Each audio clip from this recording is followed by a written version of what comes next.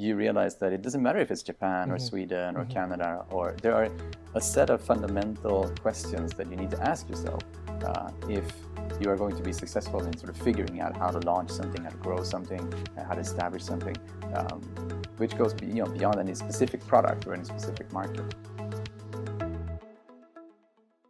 What do Crypto.com, Spotify, and Silicon Studios all have in common? This man, Henrik Johansson.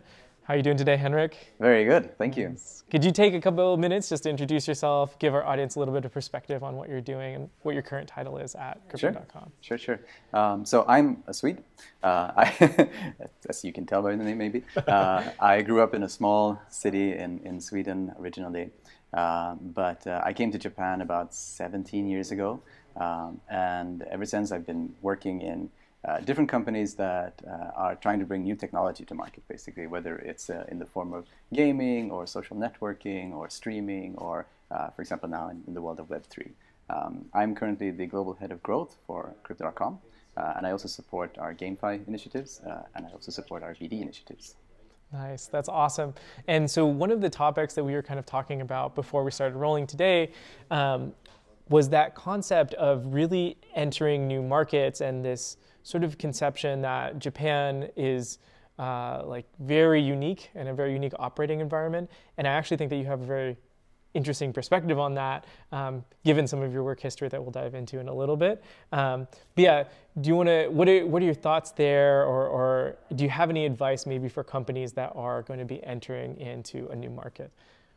So so before I came to Japan, we can talk about like the journey of coming to Japan and moving and so on. But I also had the great privilege of working on the launch of Spotify in other markets, like in Brazil and Canada and so on. I had no idea. Nice. And people think that Japan is so strange. Yeah. Canada is a completely different world as well. A very, very interesting place. You got multiple languages. The proximity to the U.S. is a huge thing, right? Even though it's a completely different form of but like a very different society, right? Drake is there. Drake is there. Very prominent. This is true. And many Celine Dion is also there. Yeah, that's true. I don't know if she's there now, but we come in with these assumptions that because there's, for example, a majority of the population speaks English, then it's like, we get it. Like this is easy, and it's not, right? Not by any stretch. And I think that's you kind of need to go through that journey a few times before you realize that it doesn't matter if it's Japan or Sweden or Canada, or there are a set of fundamental questions that you need to ask yourself if you are going to be successful in sort of figuring out how to launch something, how to grow something, how to establish something, which goes beyond any specific product or any specific market. That's great. What are those questions? Is that something that you can? Sure. Yeah. Sure. So I think the first thing to recognize is that you think you know your product, right? Whether it's a web service or maybe it's a piece of hardware or whatever it is, maybe it's an application. You think you know it and you think it's the same. But every new culture or market that you bring this product into is going to view it in an entirely different way. They are going to see it differently. It's going to solve different problems for the users there. And the adoption pattern and the usage pattern is probably going to look very different. Even between countries like we said earlier, Canada, United States, they're close to proximity and so on, but the way people look at things and use things is very different. Same thing with Japan, obviously. When we brought Spotify here, the use cases and the places where people would use the application or the value that they would see it is entirely different from the way people used it in Sweden and so on. And it's not just a matter of maturity, right? Because you can say, well, obviously, because Sweden is the place where Spotify was born, right? It's been around for over a decade. People have gotten used to it. It's like paying your water, or sewage bill, whatever. It's like just something that you do. Yeah, you're like a utility. But it's not just about that, right? It's obviously maturity plays into it, but it's also when you see this adoption starting to take off, even at the very, very early stage, it comes from a different place. It's viewed in a different manner. On top of that, you also have this idea that when we launched in Sweden, it was at the height of piracy, right? Whereas when we launched in Japan, obviously piracy had pretty much gone away from a lot of markets, right? And in Japan, it was never really that big to begin with. So the problem that it solves is different, not just because it's a different market, a different culture, a different audience, but also because it's a different time, oftentimes. And I think that kind of realization, first of all, step back and assume that you're bringing something into the market where you cannot count on a product market fit, even though you think you know your product really well and you think it's going to be awesome. Obviously, otherwise you wouldn't be. You didn't have the belief, you wouldn't be. But start there, right? And then look at when you actually introduce this into this audience, what happens? How do they perceive it? How do they use it? Because you can imagine that there are problems that this group of people want to solve, right? But it might not be at all what they actually do with your product. It might fit a completely different use case or issue.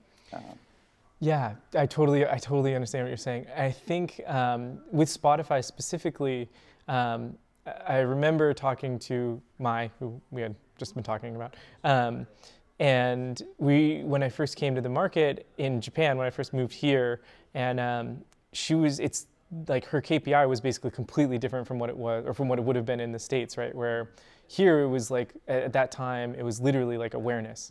Like that was the biggest factor. And just getting that market share and that mind share from some of the other big players that already existed in here. And that kind of carries on what you were talking about with time, where, like you were saying, in Sweden, it's almost replaced that piracy factor. And here, it was completely not about that, right? It was almost like, from my perspective, the value of Spotify was more like that access to maybe music that people hadn't discovered yet.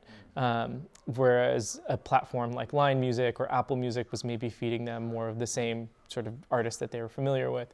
And so I do totally see that it can be solving for a different issue depending on the market. And so that's kind of that first fundamental question of, do you even really have product market fit, or what is the use case actually for this market that you're entering? What's maybe another question that you should be asking yourself if you're looking at entering a market that you're not familiar with? I think another one is that's very important is on the brand side of things. Like, what are you perceived as? Because the product is one thing, right? And it's going to some extent sort of be your brand, depending on how you weave that narrative and how you create that story. But obviously, especially if you're coming in and you think you have excellent brand awareness, or you think you have a huge brand sort of globally, but you bring that into a new market where people might never have heard of you before, and they have no clue what this brand actually means. They will look at your logos and your marks and everything in a very different way, right? So the second, or I don't know if it's the second, it's probably completely parallel, but excuse me, is what is this brand that you're building? Like, what is this story that you're telling about who you are and what you represent, which is obviously separate from product, but will have a huge impact on the audience that you're talking to, how they perceive you, how they describe you to their friends, and how you get that kind of growth, the viral growth loop going. So that's another question. And you shouldn't assume, this is my personal belief, but you shouldn't assume that even though your logos and your marks and everything might be exactly the same as in other countries, that they will mean the same, right? And that's okay.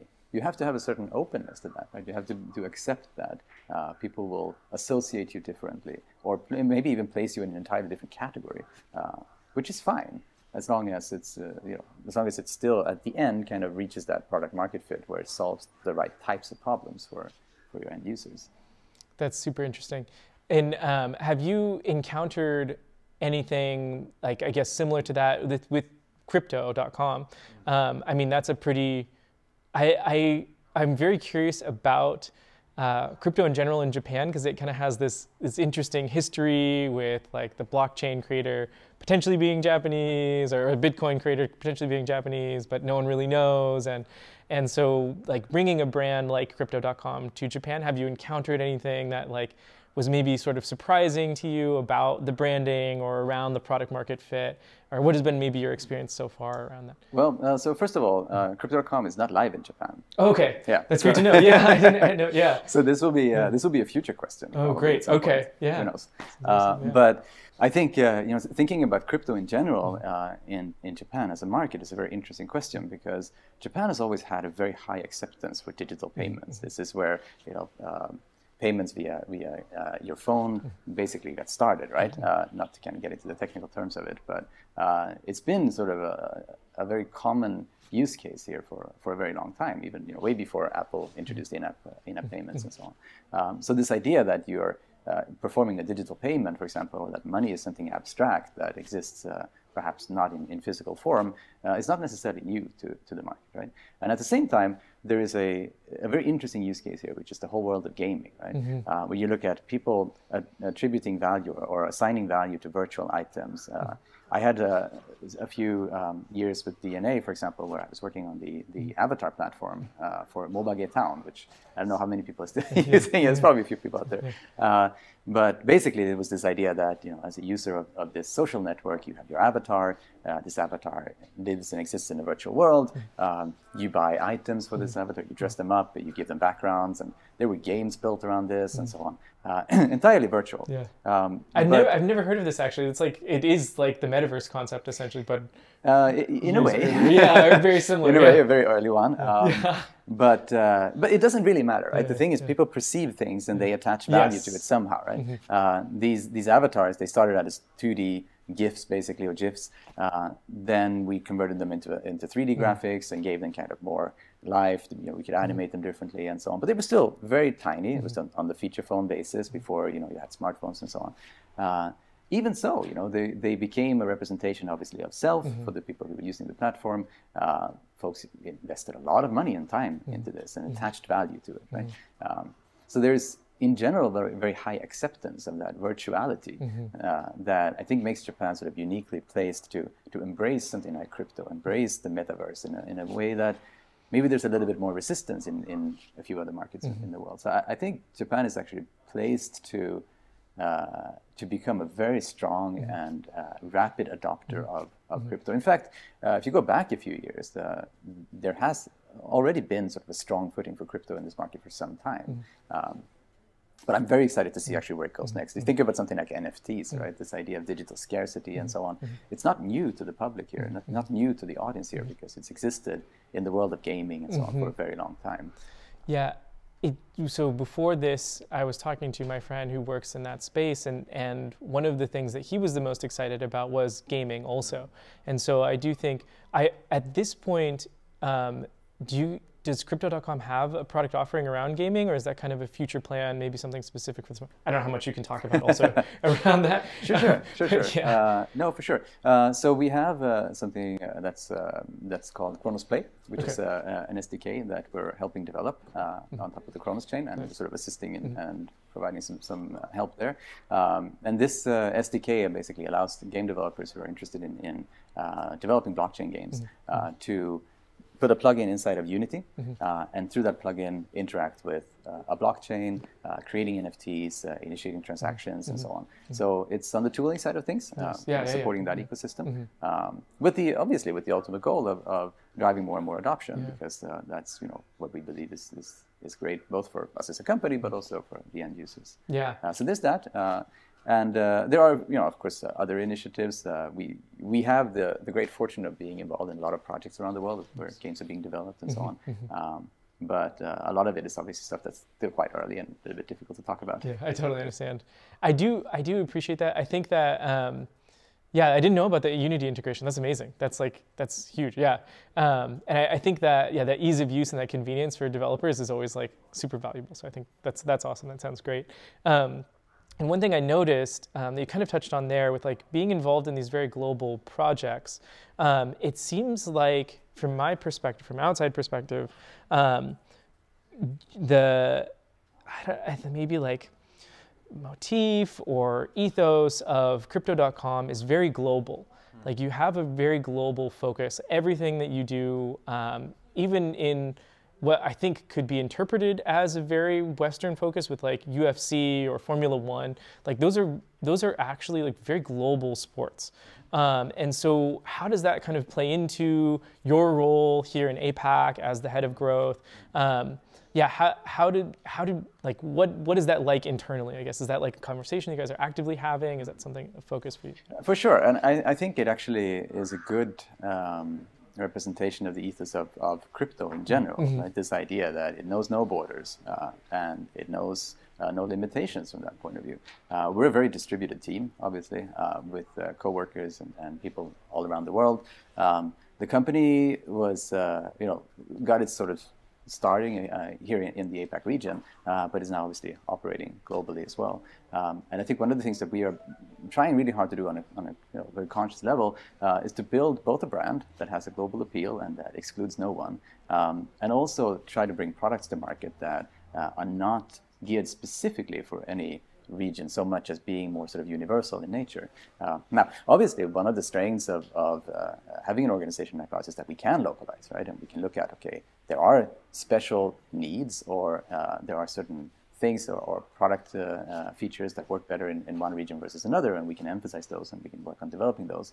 But ultimately, that's also part of being a global player, right? Because if you pull everything down to the least common denominator, it's not going to be great for anyone, right? So rather you build an amazing foundation, and then you start localize and you start looking at what are the things in Brazil versus say Canada or Sweden for that matter, or Japan, that make the most sense for the audience there, that you want to emphasize, that you want to strengthen, that you want to focus more on. The same thing goes for brand building, right?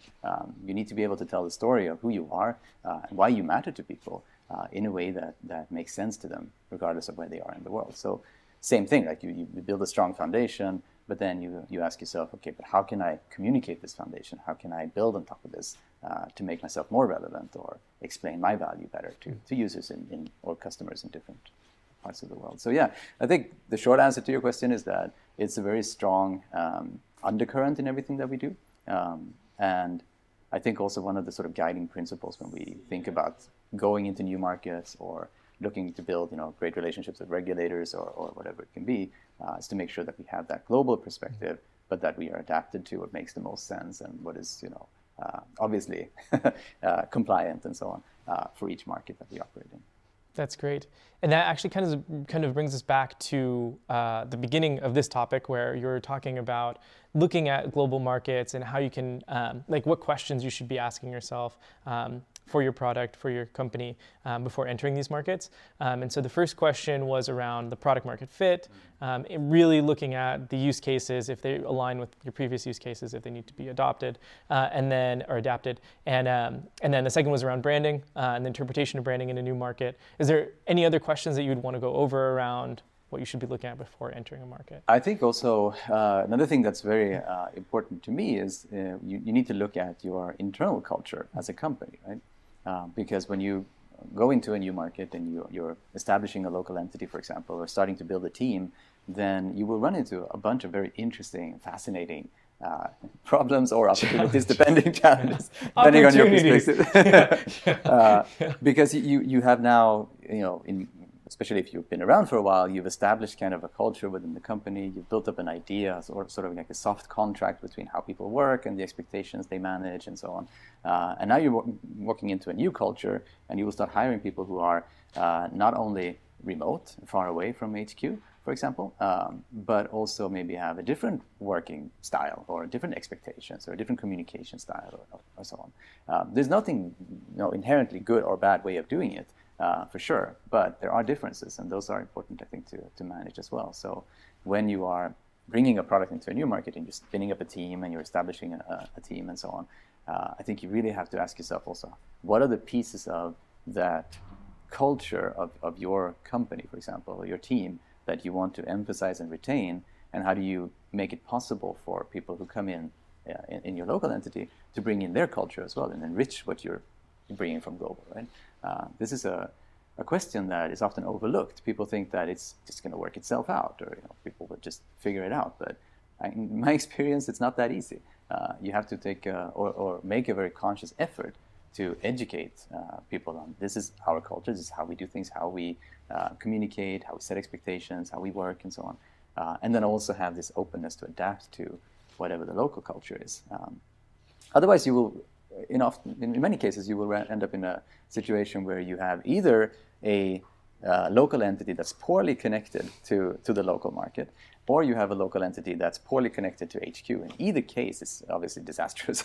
So I think that's another one. And your end customers will feel this as well, because they will feel when you have diverged too far from, or diverted too far from the kind of global brand or what they can maybe know about you as a global product. They will feel that, and they will know that, and oftentimes that's not very positive. Now, there are other cases where it kind of actually makes sense. There are rare cases where a product will sort of outlive its global footprint in a specific market. There are some products in Japan, for example, that are still going strong, even though they kind of failed in their home markets. WeWork, Yahoo. Yeah. I think Yogibo is another interesting. Yeah, that's very true. Pretty recent. Yeah. But that's a whole other question, right? Like that's a whole other scenario. No one wants that, right? You want to build a team that can enrich your global structure with their local perspectives, and at the same time be very well integrated with the global team that you're building. Yeah, that's super interesting that you mentioned that. I feel like I hear about these companies who become, like, people say that around Microsoft or Google, like it's become very domestic, and you probably have one of the best perspectives on this, or the most experience around this, because you've worked at like Silicon Studios, DNA, which are Japanese companies, I'm assuming fairly domestic companies, and so kind of you have that experience of being someone who's not from Japan, not born in Japan, and working in these very domestic companies, but then also these like very international companies coming into Japan and building out that culture. And so can you maybe talk a little bit about that experience, what it was like working in maybe Silicon Studios and DNA, moving to Spotify, and then moving to... Sure. And here it's interesting to look at the timeline as well, right? Because when I joined Silicon Studios, this was in 2005, I think. So it was 15, 16, 17 years ago. And at that time, obviously, like being a foreigner in Japan is a little bit different from what it's like today. I remember when I first arrived here, which was earlier than that, of course. Just communicating with friends and family back in Sweden was a lot harder than it is today, because we didn't have a lot of the tools that we do now. There were a few, like Skype was around. There were certain things you could do, but then again, getting internet access, which was stable and fast and so on, was not as easy either. So it was a very different time, right? Also very, very fun, because to be honest, I think there is some value in instead of sort of being cut off a little bit from your familiar grounds. It kind of forces you to explore in a different way and so on. So on a personal note, I think it's an extremely valuable experience. Can I pause you there for 1 second? I totally agree with that. And it's not something I've ever talked to anyone about, so I want to sit on this for a second. I feel like moving to another country, and I kind of experienced this a little bit. I moved to a couple times in the States, and moving to a different country, it was almost like I had to really look at like, who am I? Like, what do I value? What do I want to spend my time actually doing, separate from my social circle or whatever that is? And so I do feel like that it's super interesting. I've never heard anyone else say that, so I totally agree. It's a very interesting topic because it's rare for people to get a chance to reinvent themselves. And maybe that's not what you want to do, but because you get boiled down to just your core, because you can't see the reflection of your own self in the people around that. It gets very sort of social psychology and so on. But it does allow you to kind of decide what pieces of yourself that you want to reconstruct or that you want to rethink and so on. So it's a unique opportunity. I think a lot of people would probably benefit from having it at some point. I totally agree. Come to Japan.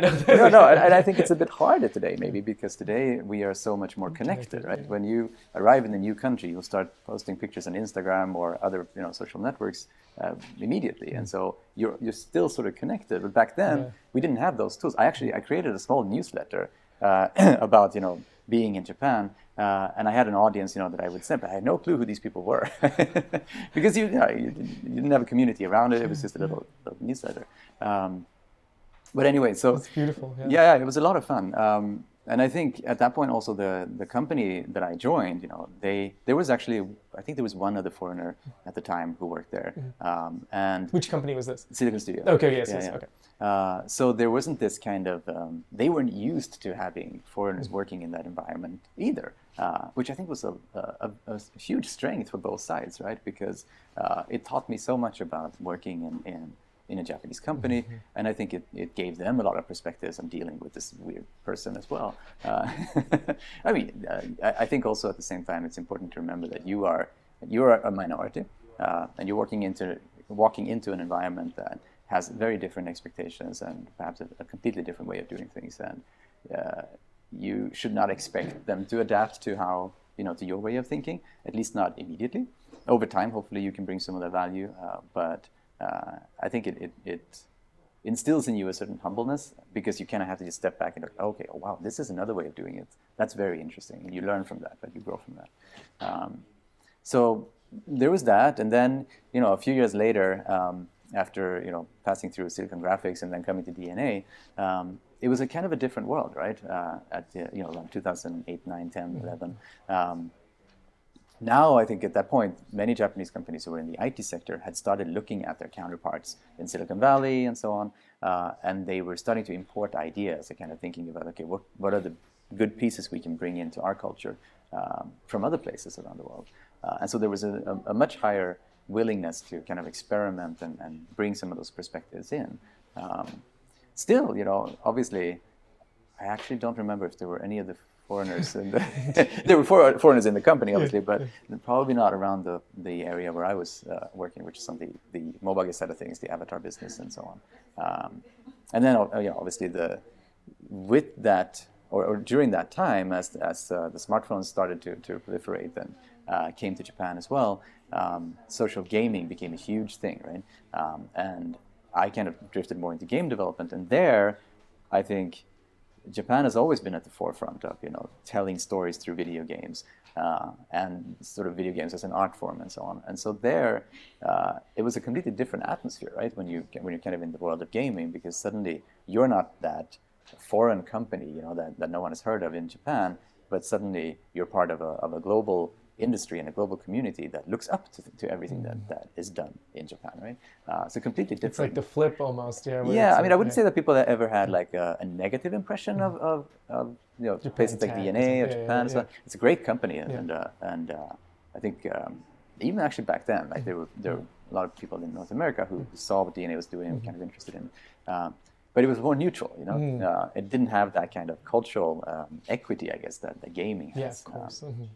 And so that was very different. And then, going to San Francisco and working there for a while, but being part of a Japanese company, that's a whole other experience. That's super interesting. It's very interesting. Because then, you have a person who was born and raised in Sweden, working in a Japanese company. And at that time, I had been working for Japanese companies for quite some time. So I was probably pretty Japanese in my work style, but representing that entity in a startup in San Francisco, which had completely different, ways of thinking.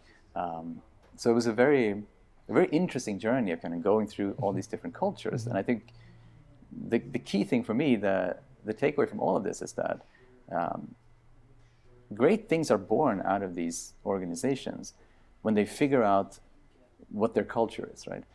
And I keep coming back to this, but this mixture of having a corporate culture, which sounds kind of boring, but it's actually really exciting.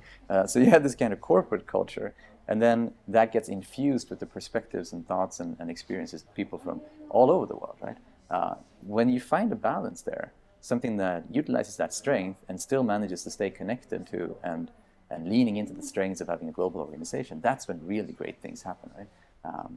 But I think it's difficult. It takes a lot of humbleness. I think everyone kind of has to be prepared to take a step back and just look at the team, look at the culture, look at what you're trying to achieve, and stay really focused on those goals rather than what sort of entity you belong to or what part of the organization you work for and so on. I think it's easier to develop that sensibility when you've been thrown into many different cultures and you've been in many different environments.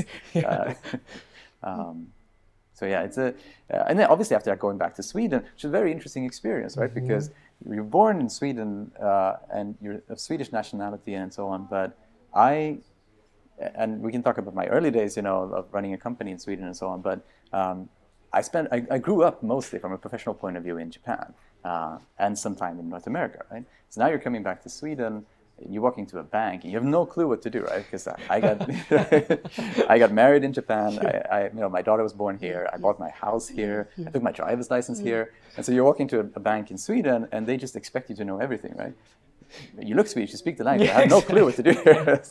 So you're a foreigner in your own culture again. And that's such an important perspective, right? Because suddenly you look at the coworkers you have who moved into Sweden from other countries, right? And I'm not going to pretend that I understand what their experience is like, but at least you can start to, have some empathy, right? Yeah, because you've seen the stares and you've gotten the looks, and it's like, Again, obviously very different from a person who is not born in Sweden, but I just think there's something there about how you kind of lose your nationality, and you lose that kind of the part of you that's tied to specific geography, and instead you're just a person with certain beliefs, and you have kind of your own microculture that you bring with you regardless of where you go. Yeah, that's beautiful. I think it's like, I mean, you highlighted it there. Like, there's not a lot of people I think who've had that experience where you've been through several markets, very global perspective. But I think one thing that you did a good job of sort of elucidating, I guess, from your experience is that almost that minority perspective that you talked about at the beginning, where in every market, it was about kind of humbling yourself and looking at, okay, what are the elements that are important from the corporate culture? What are the elements that are valuable in this local culture? And where is that balance? And being able to kind of take that minority perspective and empathize with both sides, I think is something that is super important and probably not a lot of people consider when they're even launching something in a new market, or it's probably not top of mind at least. Yeah, I think that that's super unique, and I think that with this new position at Crypto.com, I think that that's something that you're going to bring to each market that you guys are potentially launching in the near future. And so kind of following on those questions that we had started off with. So product market fit, marketing, branding, company culture, and how that adapts to the local culture. Any other questions that you feel like, I don't know the number. I don't know if you have a number. I don't even know if maybe you've outlined these like in your own side. But if there is anything else that you would want to talk about that just people you feel like companies should be aware of if they are looking at a new market. Yeah, anything else that comes to mind?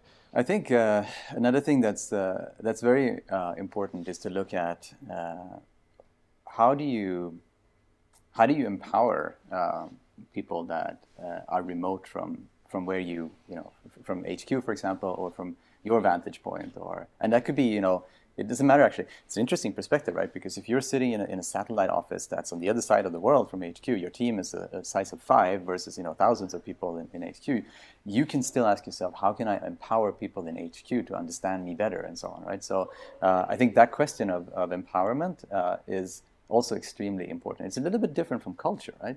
Because here it comes down to more, how do you set this team up for success so that they can operate autonomously, that they can take ownership, and that they can feel that they have control over their own prioritizations, their own destiny, and so on, while obviously, keeping it close to the overall priorities of your organization.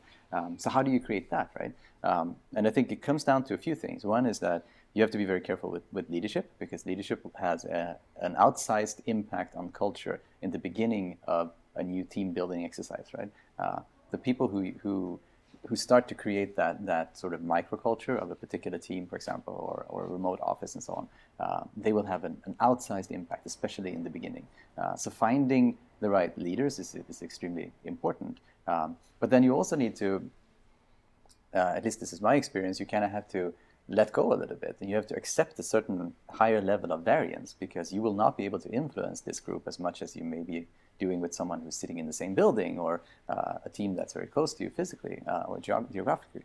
So that's another really important one, right? So how do you empower this team by putting the right leadership in place, and then setting your own expectations where you allow for a higher degree of variance, because they will figure out ways of doing things that you hadn't thought about, right? It's not really a culture thing. It's more about setting context, making sure people understand what's important, and giving them the tools to be able to make decisions on their own, right? Because if you don't, and I think many of people who've done the kind of journey that I have probably been in this situation, right, where before you kind of realize this, you work 24/7 because there's always someone awake in some time zone somewhere, and you feel like, oh, you got to check in, you got to give them more content, you got to explain things, help them prioritize. Like, that's not going to work. You have to be able to take a step back and say, I've given you all the tools, now you figure this out. And it's not going to be exactly how I expected it, but it's going to be good because I trust you, right? So how do you create that empowerment and that autonomy? That's another thing that you need to think carefully about when you're establishing a new entity, or when you're entering a new market, and so on. Yeah, I love that. I think that ties into, I've talked about this on the show before, but my experience also as like a manager, where it's funny because I think I've said this exact thing, but I think a lot of times before you manage people in general, you kind of see it as what you described at the beginning, or what you described in the middle there, kind of being like, especially if it's across time zones, of being like, oh, I have to be there. I have to, like, almost physically, like if it can't be physically, digitally, like I have to be available to put out any fires, and beyond put out any fires, make sure fires don't even happen. Like you have to be there for everything. And I think that that's a big misstep for a few reasons. And one of the things that you highlighted there is just like that lack of trust, and that inability to accept that variance that does come with enabling your team to kind of make their own decisions. And so I think that that's a big lesson. Like you put it in the context and kind of through the frame of having remote teams and being disconnected, but I think that's an important lesson across maybe any job ever. And so I do really appreciate that, and I think that's something that everyone should definitely keep in mind. And one thing I wanted to ask around that is how that kind of has come into play with you building out maybe these teams now, working with Crypto.com, being in Japan, working with a global team, San Francisco, APAC. How has that kind of factored into your role now? So I think it's not too dissimilar from that point of view. It's not too dissimilar from the work I did at Spotify as well, when I was still based in Tokyo, but running all the global growth stuff. I think it's very important that you always come back to context, right? That you always you're a stage manager, basically, right? You have to create this fantastic stage that has all the props and all the things that people need to be able to make their own decisions and actually manage their own work, right? If you don't set that context, you don't give people the right sort of sense of macro and so on, then you won't be able to trust that they'll make the right decisions, right? So, for example, I spend a lot of time with my teams talking about the longer picture, the longer term picture, the bigger picture, the macro, the context. Like, why are we doing this? Like, what's important to us? If we think 3 to 5 years out, like, what do we think will be most important to us? Because you need those sort of goalposts a little bit further out so people know which direction to go, right? How they get there will look a little bit different depending on where in the world they are, or the circumstances of their markets, how often you're able to check in, and so on. But I think the way it kind of colors my work is that I spend a lot less time in the details and a lot more time just sort of talking about, okay, this is the general direction, and this is why it matters, this is why, not to us as a company, well, that's important too, but also why does it matter to our end customers, right? Mm-hmm. What's important to them? And if we have an overall alignment on that, and we know where we're headed and what we believe is important, then you'll be able to make a lot of decisions on your own. You don't actually need to check in with me all the time. And I think that's an interesting trap here, right? Because the minute you start to micromanage, or you want to be part of every single decision made, you're not sort of staying at a neutral level. You're creating a downward spiral where people get less and less secure, and they feel like they have to check in with you with every single thing, right? Which will, it will overwhelm you, and it will make them a lot less efficient. And as an organization, you just end up being, weaker and weaker because of it. Delegation stops functioning, basically. So for me, it's not that different. I spent a lot of time doing the same at Spotify, basically trying to set that context, right, and giving people the right level of information, repeating the same thing over and over again, not because people don't understand, but because they have a million other things to think about, so they need that reminder constantly, right? And so do I, right? I mean, I appreciate my own sort of managers doing the same thing with me, right? But I think that's critical, because when you're not remote, or when you're sort of sitting together, say in the same building, same floor, same space, then you're naturally more involved in a lot of this decision making, right? It's not necessarily micromanagement, it's more just a matter of overhearing conversations, sitting in the same meetings, working closely to each other, spotting something on a screen. Like, you're not because you feel like you need to, but this kind of just happens naturally, right?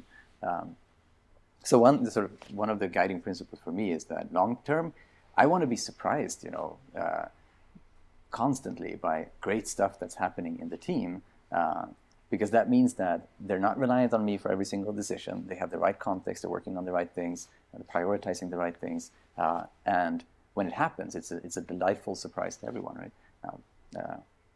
No, obviously it's a journey, right? In the beginning, you'll have less delightful surprises as well, but to me that's very, very important.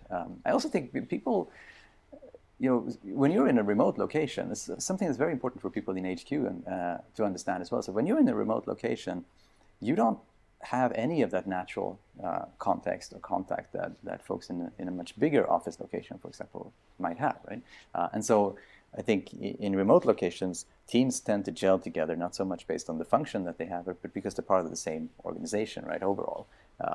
And that's great, because obviously it creates a lot of cross-functional collaboration, and so it's really, really good. But if you're not giving your local folks the right level of context, and each function locally only sees one piece of the puzzle, right? Then they won't be able to collaborate, which means that as a function that's remote and has like a lower sort of frequency of communication with HQ, they'll be a lot less effective, right? So I think overall, like that's absolutely critical to help people grow, to make work exciting and interesting to them, especially in a sort of HQ and remote location working together. Yeah, it's a struggle. I think that, I mean, we're even facing here right now. Talking about kind of being located at HQ. Obviously, we're based in Japan, operating in Japan. All of our team is here, but we're fully remote now. And I've kind of noticed that change where it almost felt like before, when we were in the office, it was almost like mission through osmosis. Like everyone kind of understood, we were all aligned, where we were headed, what the goals were, really gelling as a team. And then when we all moved remote, it became harder to really find that common like connective tissue that we could all rally behind. Yeah. And what I wanted to ask was, I mean, you mentioned some of maybe the less exciting surprises that if you could share any experiences or things that you've kind of used, like you mentioned, like over communication and being able to really kind of express the context in a way that everyone can align on, and giving people that freedom. Any anecdotes? So this is okay. It's not really an anecdote. It's more kind of an approach that I think is important, which is oftentimes. So we're in kind of this brand new world where remoteness is a norm and not an exception. Even if you're in the same country or even living in the same city as your coworkers, you might not have an office to go to and so on. And I think a very common mistake that people still make is that they are trying to replicate the way we worked when we were in the same room, but doing it remotely, right? So they're still setting up meetings the same way. They're still managing the calendars the same way. They're still trying to run meetings and agendas and share priorities the same way, without recognizing that remoteness comes with its challenges, right? But it also has a lot of opportunities. There's now a completely different level of asynchronicity between teams. There's now a completely different way that you can share information, because it doesn't have to be face-to-face anymore, and so on. So I think the teams that are successful in this transition are the ones that are not trying to replicate what we did before, but instead are asking themselves, okay, if we were to start from zero now and think about how do we disseminate the information, how do we prioritize together, how do we do these exercises with the tools and the technology that we have available to us, those are the teams I think that are most successful in this environment and so on. And obviously, these past 2-3 years now with COVID have kind of spawned a whole new industry around creating tools for this, right? So there's a lot of stuff out there that we didn't have before this situation happened, because there wasn't a big enough audience for it, right?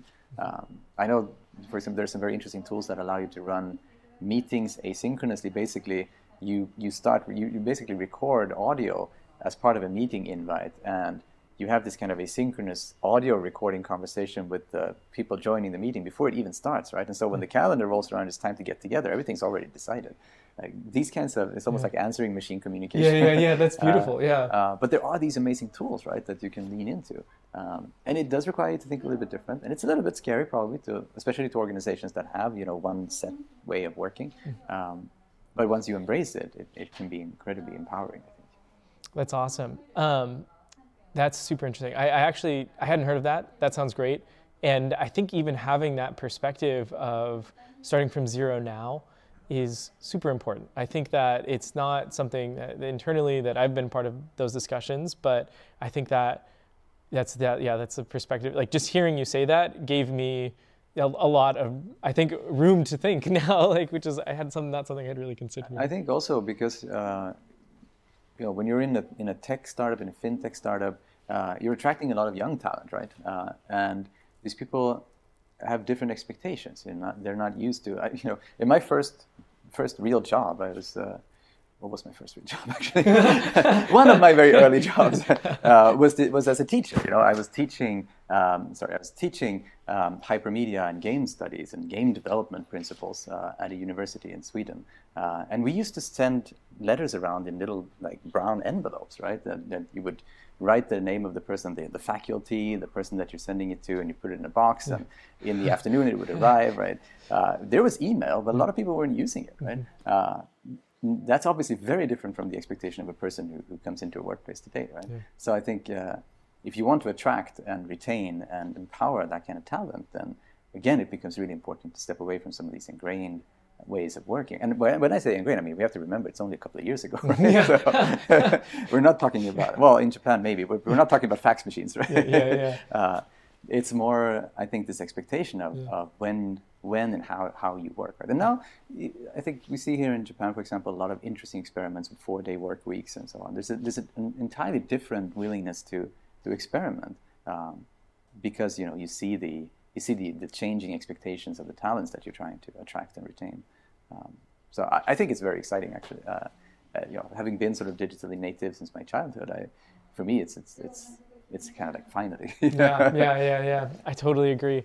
It's interesting. Like on that topic, so this is Yuika, who's a member of our team. She does a lot of our Japanese content. We were talking to her, and she was like, "I've literally never had an in-person interview." And I was like, that's so surreal to me, because that's like everything that especially at a recruitment company, like there's candidates who we've helped find jobs that the consultants have never even met in person. And it's like 2 years ago, like you were saying, like that was completely unheard of. Like it was like you meet everybody, you really try to develop these relationships. And so seeing how much it's changed has been, really interesting. And I do think it is exciting, even with, like in a market that has a reputation for being slow moving, like Japan, in terms of work culture changes and being behind the times in that way. I think you're right. I think there's a lot of willingness to experiment. Yeah, I also actually think that on that note, it's a bit of an unfair, not assessment, but like maybe public image of work life in Japan, like work-life balance being terrible and so on. Obviously, there are environments where that's true, but in my experience, I think there's a combination of some traditional work environments that have that kind of that problem, if you will. But other times, it's also just about people being extremely ambitious and having this enormous energy and willingness to put in the work to make things happen, right? Working at DNA, for example, like there were a lot of long nights and that kind of stuff, but it was also an incredible energy, like willingness to change something, to build something amazing, right? Which I think, and with a society that or an environment that supports that a lot better. Because if you're in Sweden, right, and you work overtime and it's 10 p.m., you basically can't find food, right? Everything's closed. Stores are closed. Restaurants are closed. Like there's nothing you can do there. Whereas in Japan, if it's 4 a.m., you can basically shift your hours around and still live a normal life in this market, right? And so I think there's a combination of that, right, and this incredible willingness to just make something happen that creates an image of people working 24/7. But it can actually be an incredible environment to be in, right? Because it's got so much energy. I don't think it's unique to Japan. I don't think it's unique to DNA either. I think it's a startup thing, right? That is just very exciting. Yeah, it's interesting that you said it's something that I've noticed is like you'll see those like I don't want to throw like Vice Media or something under the bus, but you see those like stories. I don't even know if it was Vice or Vox, whatever those like some of those stories. It's like businessmen in Japan like sleeping on the streets or whatever, and it's painted in this really kind of negative light. And then you'll see stories about like Masahiro Sakurai like didn't sleep or like slept in the office for like 4 months to make Smash Brothers happen, and it's like painted in like almost the opposite light. It's like this amazing, like you were saying, it's like this amazing energy. And so I think that it is really that context and kind of obviously, like you said, there are some environments where maybe the pressure is unfair, but I do think that a lot of it will come down to maybe the individual and their willingness to believe in whatever they're working on. One thing I do legitimately want to ask you, like I don't know if this is something you want to talk about on camera or not, but so you were teaching game design before. It sounded like maybe, was that initially what brought you to Japan? No. So I think what originally brought me to Japan was a couple of things actually that kind of lined up beautifully in time. I'd always had this deep fascination with Japan as a culture and as a market, probably born out of my fascination with technology in general. Because when I was a kid, like you'd see all these boxes and all these pieces of hardware, and it would say, made in Japan, or it was shipped from Japan, and you're like, what is this magical place where all these amazing things are being built, right?